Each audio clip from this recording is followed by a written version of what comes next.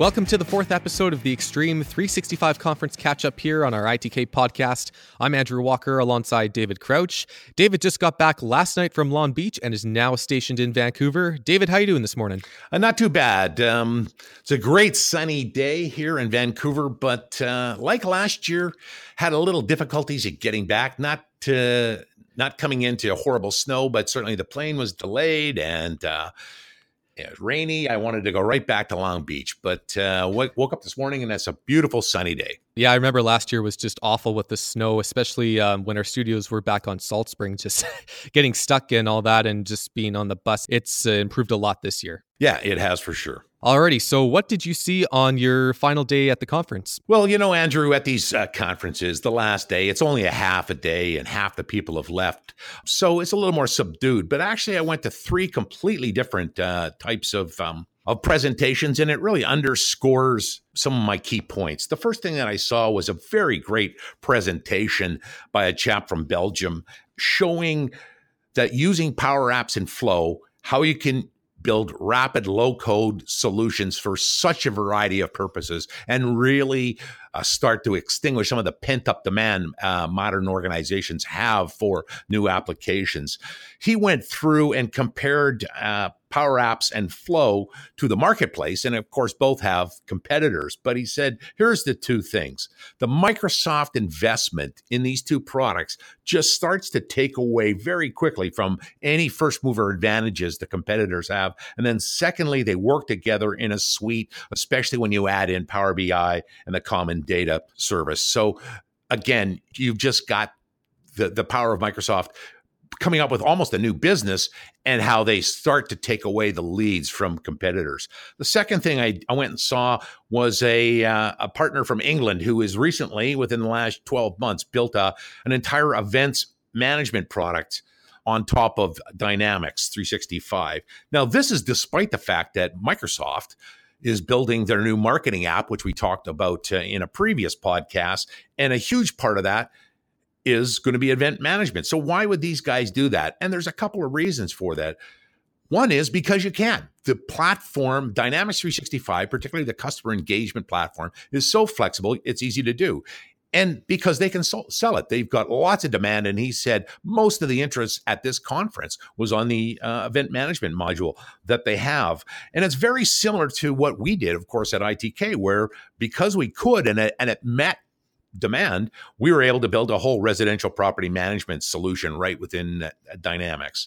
And then the third and final presentation that I went to was from Microsoft themselves, and it's talking about how they're looking for partners to put packaged products, packaged IP methodology out into AppSource, so that this is their new, application marketplace for people to go in, various customers and prospects to go in and find solutions, and they're wanting more and more partners to put in depth and breadth of product and packaged IP in order to be able to leverage and sell it. And I think this is a huge thing that Microsoft's starting to do. Certainly there was a whole stream, I only went to a couple of them, but about new ways that Microsoft's working with their partners and tremendous partner interest in how to get in and transform their business from just a standard time and materials services business into something multifaceted, recurring revenues, full solutions, and marketing, done a lot of it by Microsoft. Excellent. So what is your bottom line on Microsoft after this conference? Well, I think the three things that I want to point out. The first one is that their vision is going to win. I've already talked about it before. I just find their compelling vision of integrating these digital transformation, digital solutions.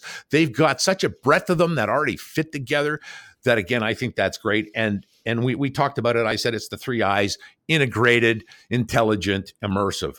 The second thing is the platform wins. That I might criticize or I might see that a certain feature or app isn't doing that well or isn't being delivered on time, or maybe it just doesn't meet a market demand, but lots of others do, and they're building on those, and the whole platform comes together. And that platform starts with Azure, which is really, I was thinking about this morning on the way in. Azure is like their new Windows.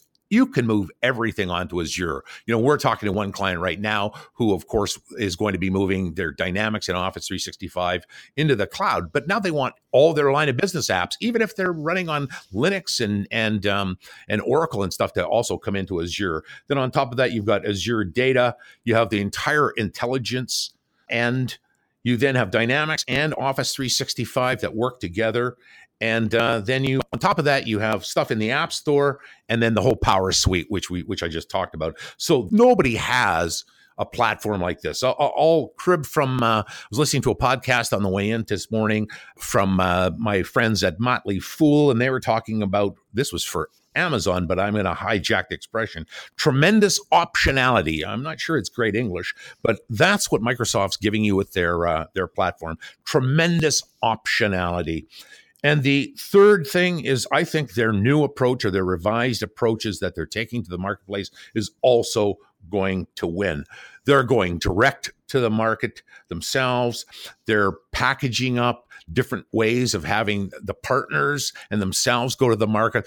They're increasingly focused on value add, horizontal and vertical apps built on top of all of this, taking those to the market. They're starting to figure out little pieces so that even if a client is already using, say, nothing but SAP or something, that you have a way of getting in and delivering some of the Microsoft functionality, new functionality that they have in small pieces, and leverage from there. So again, those are their to me, their winning thing, and why Microsoft's the most exciting, albeit slightly frustrating, technology company in the market. That's quite the recap. Well, David, I'm glad you had a really good trip, and thanks so much for being here on our shows. Thanks very much, Andrew. That'll do it for the eXtreme365 Conference Catch-Up Series. Thanks so much for tuning in. Our podcast was recorded in both Long Beach, California, and Vancouver in Victoria, British Columbia. We'll be back on our sister channel, Managing Your Microsoft Digital Solution, with a new episode next week. I'm Andrew Walker, and you are in the know.